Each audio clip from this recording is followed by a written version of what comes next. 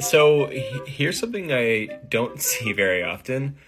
I'm reading this paper, and in the methods, they're talking about how they recruited participants.